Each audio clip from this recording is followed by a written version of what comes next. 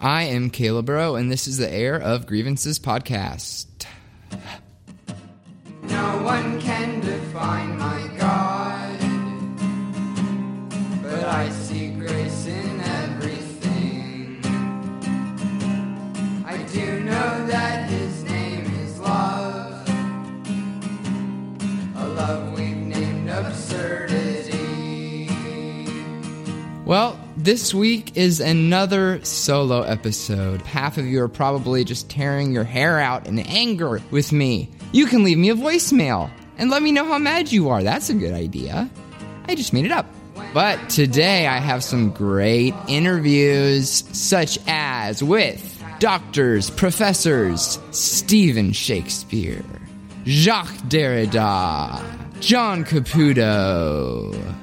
Unfortunately, it is not myself who is interviewing these people. I am just pulling clips, guess what, from YouTube. I think it's going to be fun. I think we're going to have a great time. We're going to have a lot of fun today. I'm going to kind of trace this idea of deconstructionism from its root in philosophy and kind of follow it down through its application in theology. And so we're going to start at the beginning, where it came from, who coined this term, deconstruction. Then deconstruction is the underlying kind of theme behind this podcast. I myself went through and am still to an extent going through a stage of deconstruction. And as we learn from Jacques Derrida, the philosopher who coined this phrase, or at least the phrase was coined around him, deconstruction has a very ironic attribute in that it is never ending. And Derrida himself has made some allusions to the kind of joke behind deconstruction, in that once you go, for example, from white to, let's say you deconstruct white to green, then in the work of deconstruction, you have to deconstruct the green, and you end up back with white, and you're in this endless loop, endless circle. And that's just kind of the cycle of it. And it's not devalidating. It doesn't make the whole process not worth it, but it's never ending. And so that's something that is important to realize, and sometimes you have to go through all those steps. Sometimes you have to go through that color shift in order to realize, oh, I'm back to where I started. But hopefully you've learned something along the way. And so first off, today we're going to learn a thing or two from Professor Stephen Shakespeare, who is a well-acclaimed author, professor of philosophy, and a bit of a theologian himself. He is a writer for a UK publication called The Modern Church: Deeper Understanding of Christian Faith, which is a bit of a liberal theological perspective offered by the Brits, those redcoats. He's a redcoat, so you gotta quarter him in your house if he comes a-knocking. Anyhow, we're gonna hear from Stephen Shakespeare on his take on Derrida just to get some background information. And then we're gonna launch straight from that. We're gonna connect some dots here today, essentially. We're gonna connect some dots from Derrida to John Caputo and see the application of deconstruction in philosophy and in theology, find out its roots and its modern usage, and also learn the parallels between deconstructionism and postmodern theory, which I think John Caputo does a great job of explaining, and I had not even seen these parallels before, and I had not thought of postmodernism in the way that he puts it, and I think he does a great job of that, but that is coming up soon. First, we're going to start with a bit of a background history on Jacques Derrida, who was a modern philosopher and passed away actually rather recently. He had contact with John Caputo, and John Caputo was a very heavy and notable influential figure in Peter Rollins and his perspective, philosophy, worldview, and theology in his establishment and growing of the modern radical theology and pyrotheology movements. And so let's go ahead and hear a little something from Stephen Shakespeare. Jacques Derrida is a very, very interesting thinker of the 20th century. And certainly the rumour mill has surrounded Derrida. He's been allied with relativism and the whole idea that he's attacking truth and abandoning truth, and we're trapped within language, and all of these ideas have been attributed to Derrida, I think without much close reading of his text. His own biography, he's born in the 30s in what is now Algeria. He's a French citizen, but still has that kind of Algerian Jewish community heritage and background, which influences, I think, quite a lot of his perspectives upon his work as almost an outsider to the mainstream, somebody who has experienced colonialism and anti-Semitism firsthand. And I think these experiences clearly mark something of his work, which I think partly is driven by an attention to what is marginalised by philosophy, by the big discourses of Western theory, trying to expose us to some of the difficult and hidden, troubling margins, the underside, if you like, of our thinking. He does draw on his heritage in more explicit ways. I mean, certainly his engagement with Judaism and later with Christianity, I think, are informed very much by his autobiography, his affection for St. Augustine, a fellow North African, as he sees him. His use of Jewish motifs and Jewish poetry, I think, are very much part of the mix of what makes him a fascinating thinker for a religious and theological perspective, as well as, if you like, a purely philosophical or literary perspective, which are the other ways in which he's read. He takes on some of the established philosophical standpoints and schools of his time, like structuralism and phenomenology, Heidegger, psychoanalysis, and gives them his own distinctive reading.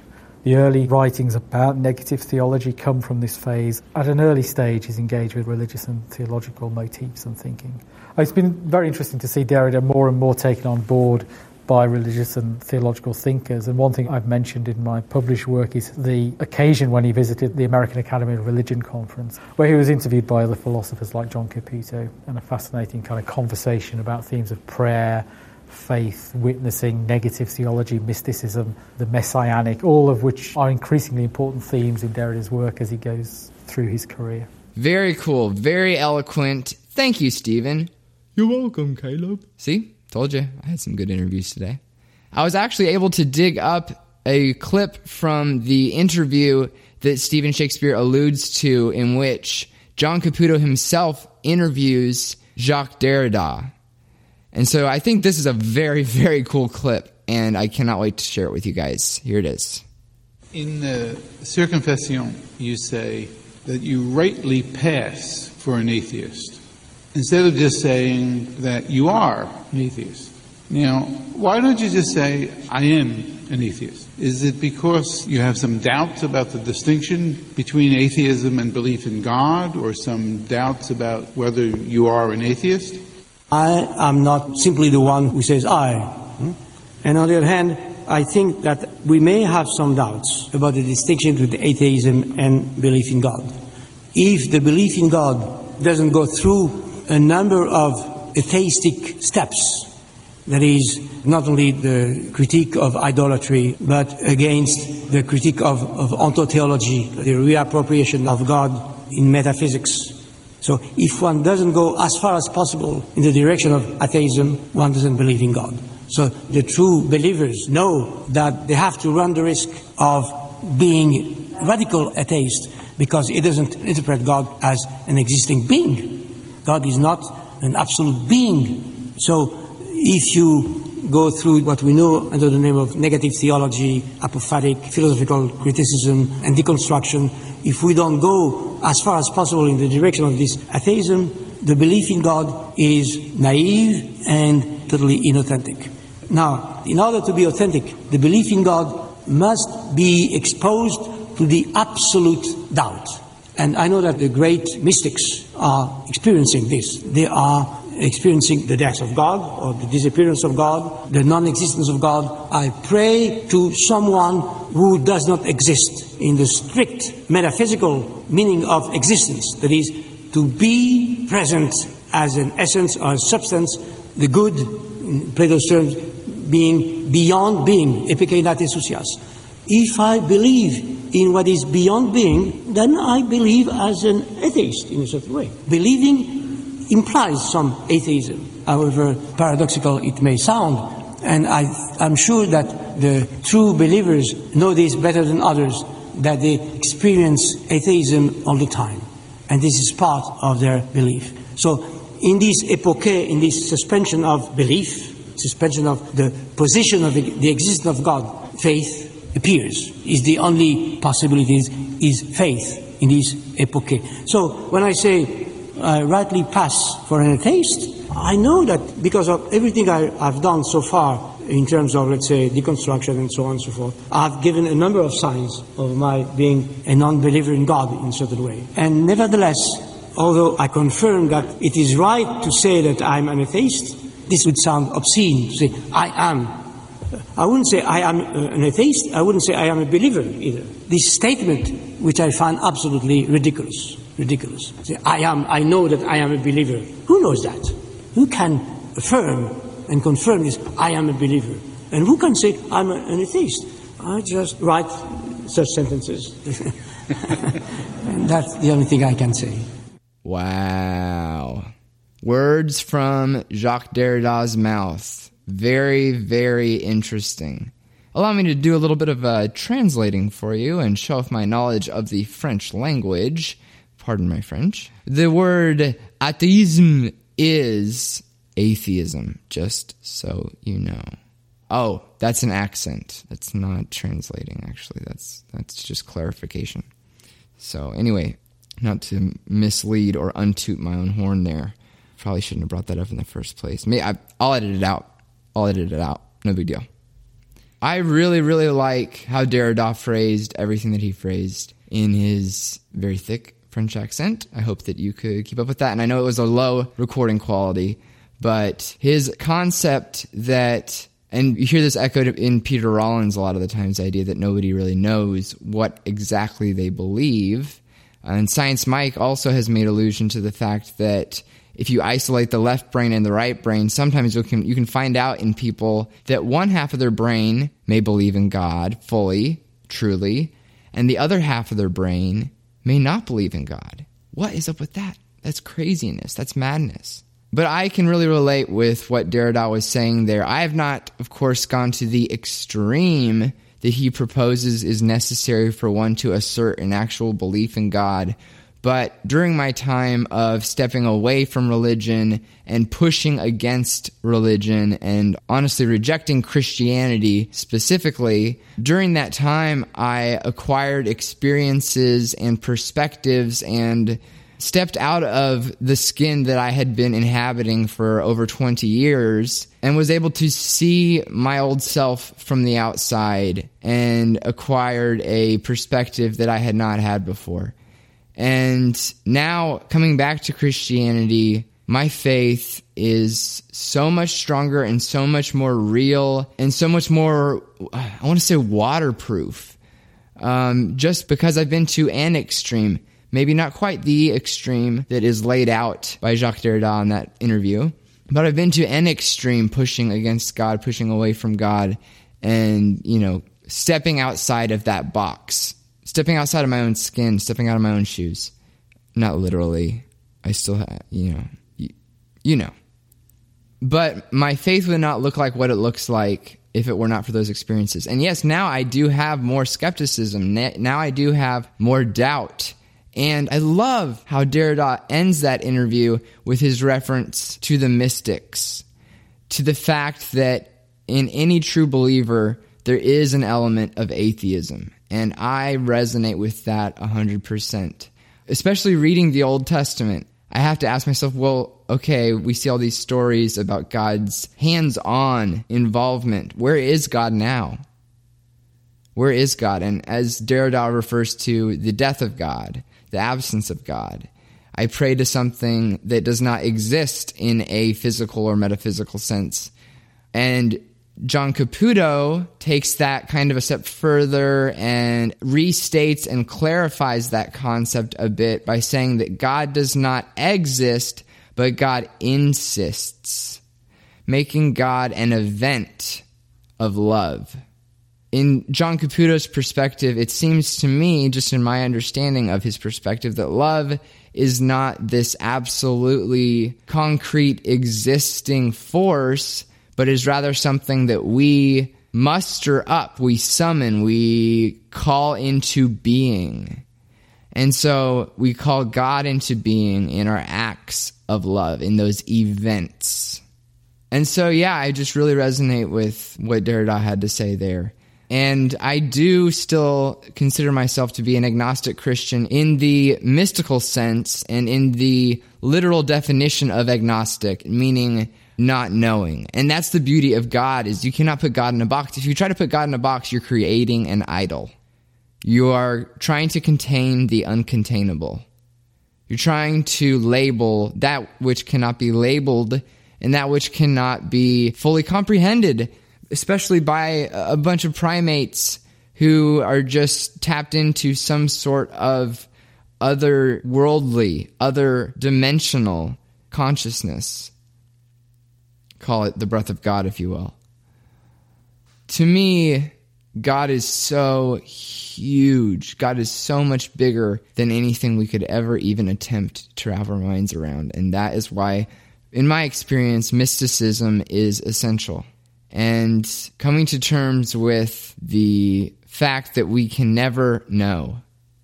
And to me, that's beautiful. Alex pointed out in my interview with him, if you've heard that one, I believe from episodes 5 and 6, that such a perspective is almost like not wanting to know how a magician does his magic trick. Well, I think that this is real magic.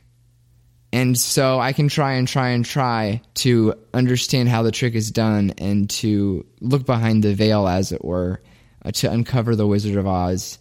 That was a really stupid reference. But to me, that is miraculous. It's magic, which means really, when it all comes down to it, is unknown, is phenomenal. Let's call magic phenomenal. And my take on miracles right now, my understanding of miracles right now, is that everything is a miracle. I don't believe that, it just doesn't make sense to me that God would press pause on time and violate God's own laws of physics, of science, which we do not fully understand, which we do not know. You know, we're getting closer and closer, but to ever assert that we have fully figured something out is just foolishness. And years down the road is always proven to be foolishness and to be prideful and to be haughty. Haughty with a body. And so God as a mystery with a capital M is the only way that I can approach God. But I experience God. I experience the love of God. And one of the reasons that I say that maybe I haven't traveled to that full extent of atheism described by Derrida is because even during my protest and my rebellion against Christianity, I still could not shake the feeling of the presence of the universe as a conscious entity. I still could not shake the feeling of guidance and love and reassurance, and I couldn't shake the feeling of the presence of God. No matter how hard I pushed against and rebelled, I could not shake that feeling. And yeah, I've dove into atheism as a concept and entertained it and explored it fully. And yet still, I can't claim to have gone to that full extent because I've never been without that feeling of the presence of God for more than maybe a week or so. And then it pops back up again through things like synchronicity. And, we can debate days and days whether or not that is a phenomenon that is invented, that you don't see it unless you're looking for it, that it is the result of the human brain looking for patterns, maybe where there are none, and then inventing some. But I have had spans of time, as I have mentioned before, where I did not believe in God and still considered myself a Christian and was still a member of a Christian body and a Christian church. And just God was not real to me. I didn't see God. It didn't make sense to me. And then boom, I just got smacked upside the head and God burst back in and said, here I am. So sometimes I feel like I'm echoing the Psalms. I feel like I'm echoing David and saying, and even echoing Jesus on the cross and saying, God, where are you? Where are you? I don't see any pillars of smoke. I don't see any fire coming down from the sky. I don't see any burning bushes. I don't hear any booming voice. God, where are you? And so relying on such things gets me, personally, nowhere. Anyhow, now we're going to hear from John Caputo, the voice that you heard at the beginning of Derrida's interview, and we're going to hear what he has to say about deconstruction, about philosophy, about postmodern thought. And we're going to start with his general take on things and him defining a few things and then get more specific. And I will intersperse a few comments here and there as we go along. But first off, this is John Caputo kind of defining deconstruction and postmodern theory. When you emphasize differences, there's a celebration of difference. It's not divisive difference, but a kind of affirmation of difference. And people come into a conversation with a host of presuppositions. They come into interpersonal contact with their own presuppositions. And that's not a bad thing, right? Because it's what you bring into any exchange, your own questions, your own concerns, and your own interests, and your own ideas. And that's what makes life interesting for you. But at the same time, the structure of a conversation is to recognize that the other person is doing the same thing. And postmodernism is a theory that says people come from different places with different concerns and different presuppositions, and the value of conversation is to let your own presuppositions be put into question. Insofar as you live in a sort of isolated way, and you live like an island and you never encounter anything different, then your presuppositions harden and take root, and they're hard to shake. And so postmodern theory, deconstruction, is a theory that tries to keep you in a state of disequilibrium, what I like to call optimal disequilibrium. If you have pure disequilibrium, you're just going to fall over, right? So you want a kind of optimal disequilibrium, which keeps you on your toes. And so the way that people can interact with one another is for each of them to understand the differences in their presuppositions and to expose themselves to one another and hear the way you are heard and hear the way you are seen by other people. So the very nature of deconstruction and postmodern thinking generally is putting your own presuppositions at risk. And the more contact you have like that, then the more your own thinking can be reshaped and reformed and grow and move forward. And that's what deconstruction is. It's this kind of willingness to make yourself vulnerable in the face of the other and willingness to have unspoken presuppositions exposed. And there isn't any other way to do that than with real contact and real exposure. You have to be willing to go into a conversation with the presupposition that you have something to learn that you didn't know before that's going to change you and maybe throw some things into confusion for you that you thought were settled and in place. And that's productive. You could think of deconstruction as a kind of destructive construction. It breaks things up in order to build new things. It's a process of renewal and reform and re-envisioning and rethinking and preparing to be unprepared, preparing to be surprised. So this is a paradoxical structure. You have to be ready to be surprised, which you can't quite do, but it's that kind of paradox that makes the exchange productive, I think.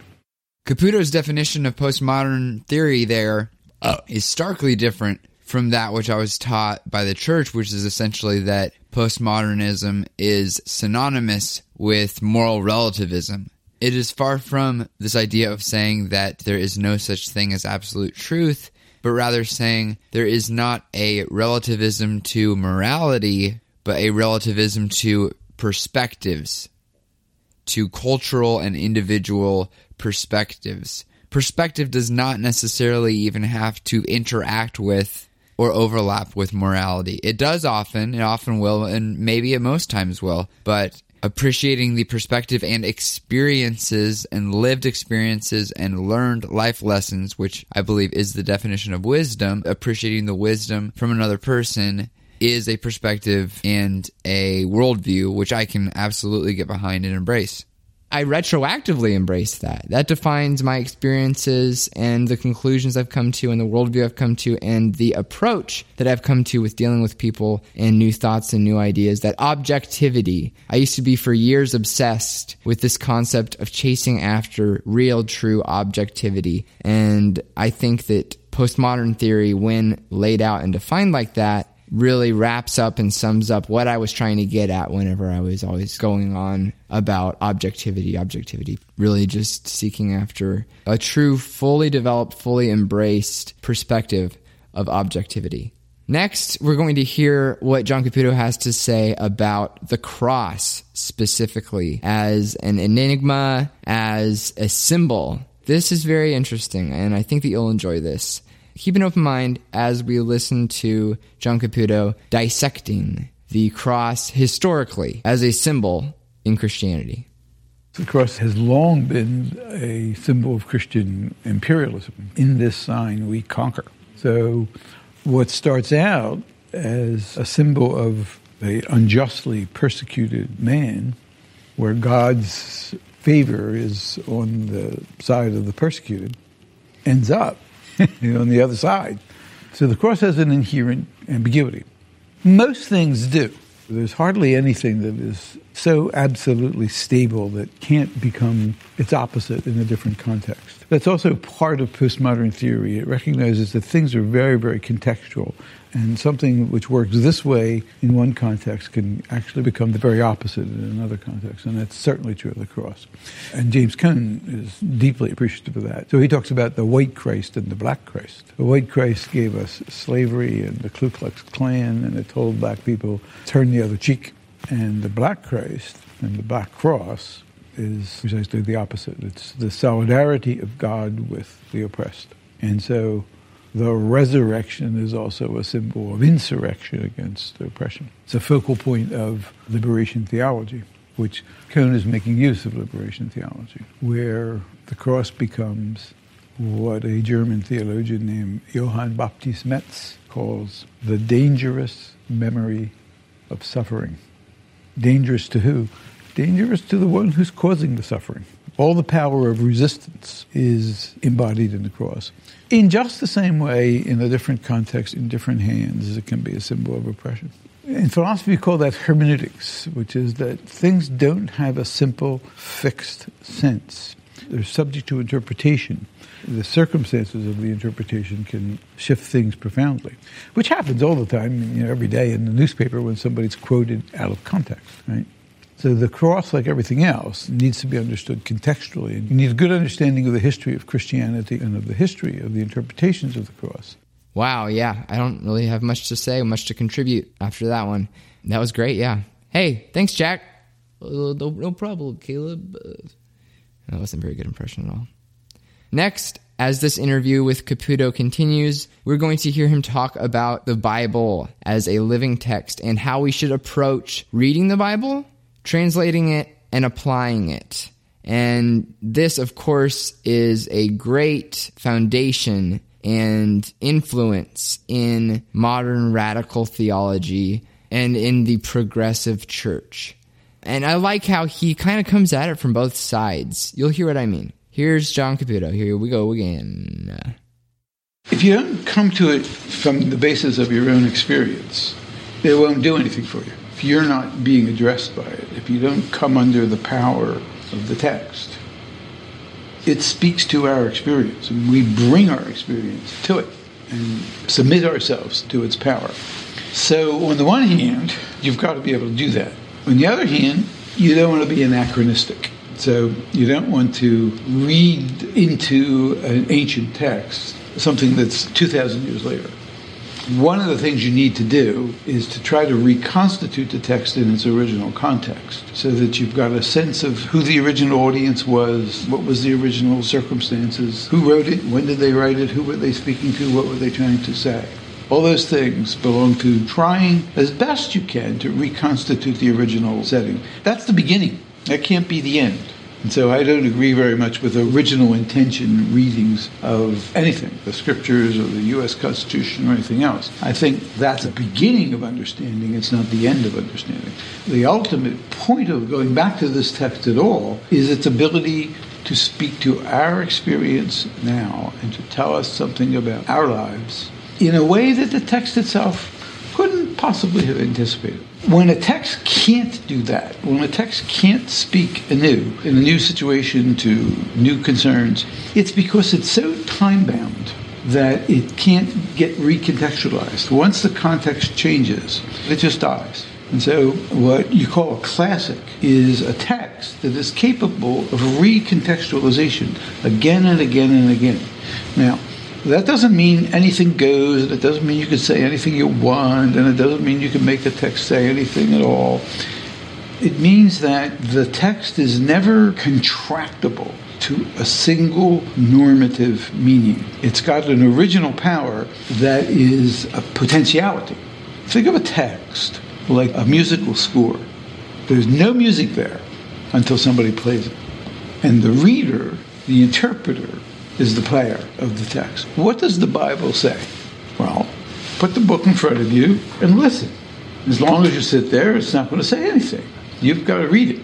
And to read it is to interpret it. And to interpret it is to bring to bear your concerns and questions and issues. I love how he emphasized approaching the Bible as trying to understand it in the context that it was originally written, in the culture it was originally written. I've been on about this before plenty of times.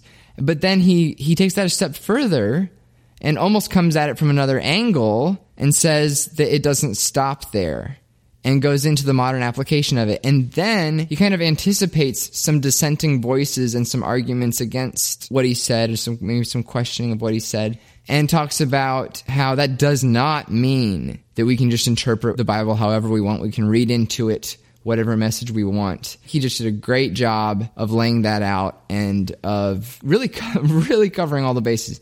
You can tell that he's been at this for a while. And wow. Good job, John. Great. Thank you, Dr. John Caputo. Jackie boy. Here's Johnny. I think that religious traditions are polymorphic, and that God's imagination is not limited to Christianity. That's one way to put it. There are multiple ways for God to express God's being. And so the way in which I would like to see conversions take place, if conversions are going to take place, is by the example of Christian virtue. By enacting the Sermon on the Mount, someone else would be touched by that. And you might never have said a word to them about becoming Christian or Jesus or anything else. But they would be so touched by your example that they would be themselves moved to embrace a Christian way to be. I love that perspective on conversions. I guess it's really a response to evangelical witnessing. I love that response. And I love his phrase that God's imagination is not limited to Christianity. Wow. I'm just going to sit on that one for a while. It's a good one. This idea of proselytizing and getting out there, and I used to do this in my old church, in my Southern Baptist church growing up, standing on the side of the sidewalk, handing out pamphlets, preaching, Jesus is coming, you're going to hell, you got to change your ways. A lot of times on college campuses in the first day of school, you'll see pastors up on a stage trying to convert people, trying to be heard by people who don't want to hear. I love Caputo's take on conversions and on living as an example. Christ didn't go into his interactions with people. He said he came to seek and save the lost, the sick. And he didn't go into those interactions beating them over the head with A, B, and C. You need to say this prayer. You need to do this and this and this. You need to have your ducks in this exact row or else. He went into it relationally. Building relationships. I believe that is the only and the most effective way to follow Christ's example of missions. And, we get hung up on this idea of preaching the gospel. Maybe we misunderstand that as a church and as a culture. But living as an example, actions speak louder than words, as of course Jesus said, JK. But actions do really speak louder than words. And living as an example, and Hey, here we go. Let's use some Christianese here. Letting the Holy Spirit open opportunities, open doors, creating opportunities, and not trying to force those doors open, not trying to force a door where there is a wall, not trying to cut a hole in the wall and make a door where there ain't one, but being led by the Spirit, being led by your conscience and by life and by your experiences, and allowing the situation to present itself naturally, authentically, and then taking advantage of it. And if you're asked questions, answering them. If you're not asked questions, not answering them. But trying to live as Christ, trying to be Christ to others. And I love his example of us living the Sermon on the Mount. That sums it all up right there. Next up is Caputo talking about the kingdom of God and American politics. As always, I will provide you with the exact URL where to find this on YouTube in the show notes. This is the last clip that we have from him, and yeah, it really kind of speaks for itself, just like the rest of his clips do. He's so eloquent, and yet he brings things down to a level of comprehension. A lot of his work is based upon Derrida, and he references Derrida a lot, but Derrida speaks philosopher.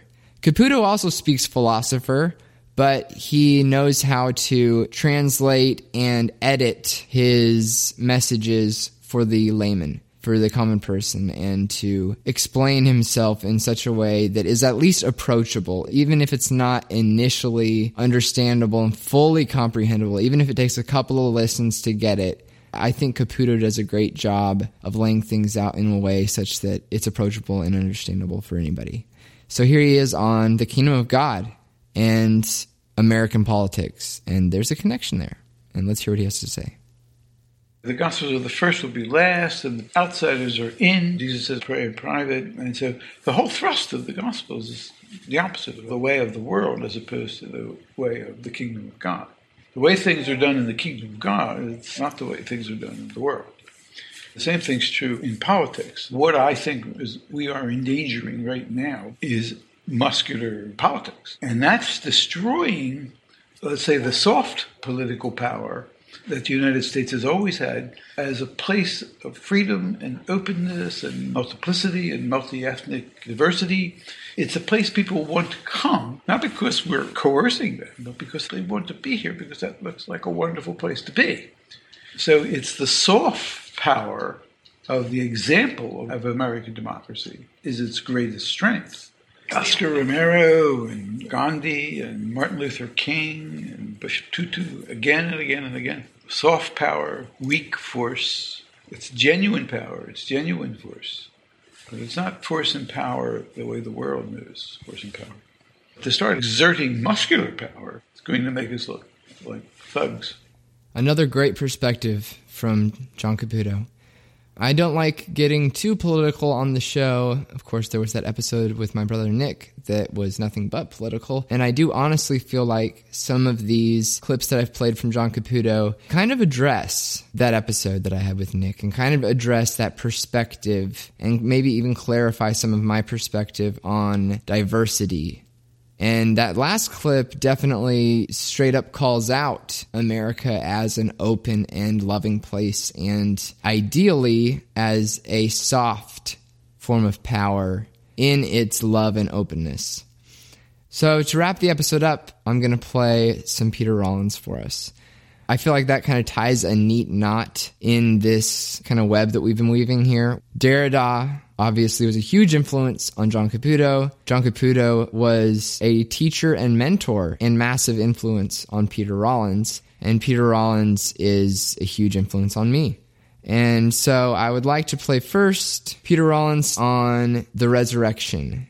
He has just such a fresh perspective on Christianity. He just approaches the whole thing and redefines the terms in such a way that is so refreshing to me. My mantra always used to be, what matters is how I'm living my life and how I am loving people around me. And Peter Rollins just puts that concept into words in a way that nobody else can. And so here's his take on the resurrection. And I'm going to follow that up with his more general take on what Christianity is. And so we're kind of going to look at the micro, at a specific application, and then we're going to look at the macro, at his more general philosophy approaching theology. Last time I was in Grand Rapids, I was speaking at Calvin College. It was a 5-hour session, a debate. And near the end, somebody said to me, he said, you know, Pete, all of this theology, you don't say much about this resurrection. Do you deny the resurrection? I went, okay, this is time to fess up. Yes, I do. Of course I do. Everyone who knows me knows I deny the resurrection. I do deny the resurrection. Every time I do not serve my neighbour. Every time I walk away from people who are poor, I deny the resurrection. Every time I participate in an unjust system. And I affirm the resurrection every now and again when I stand up for those who are on their knees. I affirm the resurrection when I cry out for those people who have had their tongues torn out, when I weep for those people who have no more tears to shed. That is what we are trying to do. Substantive change. Thank you. All right, lastly, here's that last clip from Peter Rollins. We're going to wrap up the episode with this clip. This is Dr. Peter Rollins on what Christianity is, what it looks like, how it is to be applied. Maybe not what Christianity is in the minds of the vast majority of people who consider themselves Christians, but what it is maybe ideally, definitely what it is to him, and what it can be to so many other people, and what it is to me. This is what it is to me, and it's what it's been to me far long before I even started listening to Peter Rollins, before I knew the name Peter Rollins. And yeah, God put him in my path, I guess. And I love how he says this. I love his take on this. So let's not waste any more time, and let's hear from Peter Rollins one last time. Well, for this episode, if you're gonna keep listening to this podcast, you're gonna probably hear a lot more quotes from Peter Rollins. So, for one last time, this episode, Peter Rollins. Those who defend Christianity and those who attack it generally agree as to what Christianity is. It's about a belief in God, in the universe. It's about the belief that there is a lost harmony and the idea that we can re-establish that through a relationship with Christ. What I want to argue is that this is a wrong reading of Christianity, that it has nothing to do with what you believe, and rather it's about an invitation into a type of life in which we can embrace a lack of harmony. We can embrace difficulty and suffering, as well as joy and love. That we can embrace unknowing, doubt, complexity, and ambiguity. In the Hebrew Scriptures, it says that Adam and Eve are walking around and have free access to everything, except for one tree. And so they want the fruit of that tree. They think that if only they could get that fruit, then they would be satisfied. The problem is all of us are like this. We have different sacred objects we believe will make us satisfied if only we could get them. It might be a relationship, getting a certain amount of money, having fame. And either we don't get that object and we're unhappy, we feel that life is lacking, or we do get that thing and then we realize that it might be good, but it doesn't fulfill us in the way that we believed it might. This sacred object oppresses us, and Christianity offers the good news that we can be freed from it. This good news can be seen in the crucifixion. The Temple of Jerusalem was set up much like the Garden of Eden. There was the place where people could walk around and sacrifice and meet people, and it was called the Court of Gentiles. Then there was the Holy of Holies, behind a massive curtain. That is where the sacred dwelt. That is where God was. In Christianity, the temple curtain rips in half, and we realize that there's nothing there. But it doesn't end there. Then there is the return of what we've lost, but it returns slightly differently. Now the sacred is not an object that promises completeness, not an object that we love, but rather is the experience of depth and density that we get through the act of love itself. We find meaning not in the running from our lack and our suffering and our difficulties, but somehow in being able to embrace them, being in a community where we can share them, where we can talk about them. This is the prestige of Christianity, the experience of finding meaning in the midst of life rather than in running from it.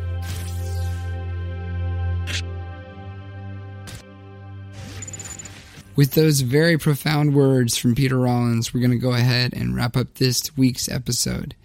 Of course, as always, I have to remind you to please donate, or at least listen to, support with your time, and if you can, with your money, Revolution Church, pastored by, this is kind of sad, I'll be honest with you guys, though my only friend here in Minnesota, Jay Baker, who is actually best friends with Peter Rollins. So hey, what do you know, small world.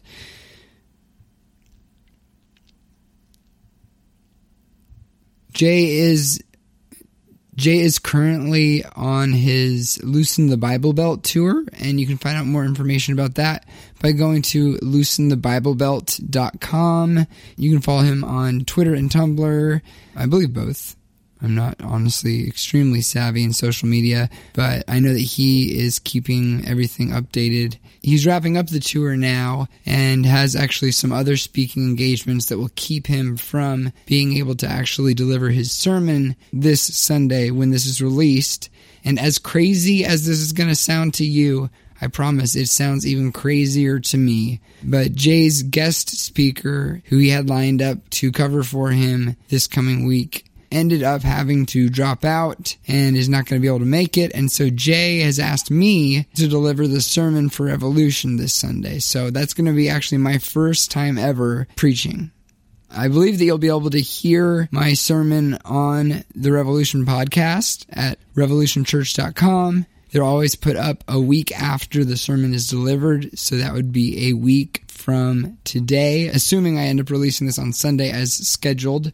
I try really hard to always make sure that this podcast is out by Sunday. Sometimes I release it a few days early, but a week from the closest Sunday to which this podcast is released, just to make it that much more complicated, you would probably be able to hear my sermon on revolutionchurch.com.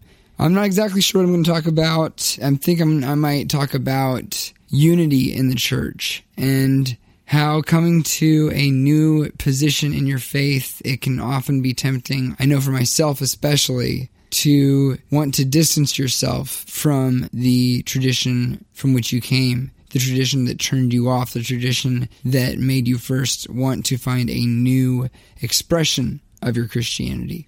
And a big part of the reason that I sought out having Drew on the podcast last week was in an effort to build bridges, not saying that he and I are completely on different pages theologically, but there are definitely things that we disagree on. And he is definitely plugged into a denomination of the church which I no longer associate with, incidentally. Not saying anything negative about Southern Baptism, but it's incidental, and I've explained it many, many times, my personal life story and all that. But I think I'm going to at least partially discuss, at least partially touch on the idea of unity in the church and not separating ourselves from denominations and expressions of Christianity that we may not necessarily agree with.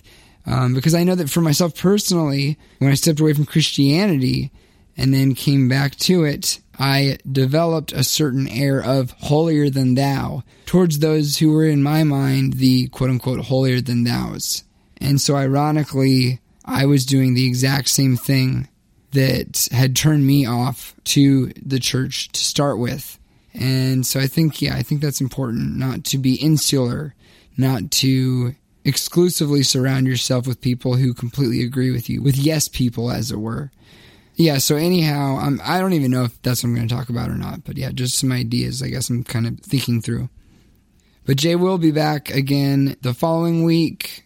I'm going to be visiting Kansas. Maybe I'll do some interviews with my family while I'm there. Who knows? Don't want to make any promises, but that would be great. I'd like to talk to my brother Sam. I haven't interviewed him yet. And interviewing my brother Nate would be great too. Of course, he and I have had plenty of interviews together, co-hosting the Bipolar Agnostics podcast, which, as I've mentioned, is still available on iTunes and SoundCloud. Speaking of iTunes and SoundCloud, you can find the Air of Grievances podcast on soundcloud.com/air-of-grievances. You can go to itunes.com and search for Air of Grievances. You can go to facebook.com/Air of Grievances. You can go to patreon.com/Air of Grievances to support the podcast. I'd encourage you to go there and check it out, even if you're not going to pledge any money or donate any money. But that's a good way to get connected and to find some links to some videos that I've made and things like that. and to stay up to date on announcements and anything that's going on in relation to the podcast. Of course, I have to ask you to please call me and leave me a voicemail. As a favor, please. The voicemail number is 612-460-0364. And I encourage you to please call and leave a message with anything on your mind, any reaction that you have to anything that's said on the podcast. You can yell at me, you can tell me how wrong I am, whatever is on your heart. So that's how you can get into direct contact with me and be heard on the podcast. So I'll talk to you guys next week. I love you. See ya. Some flash floods entice me.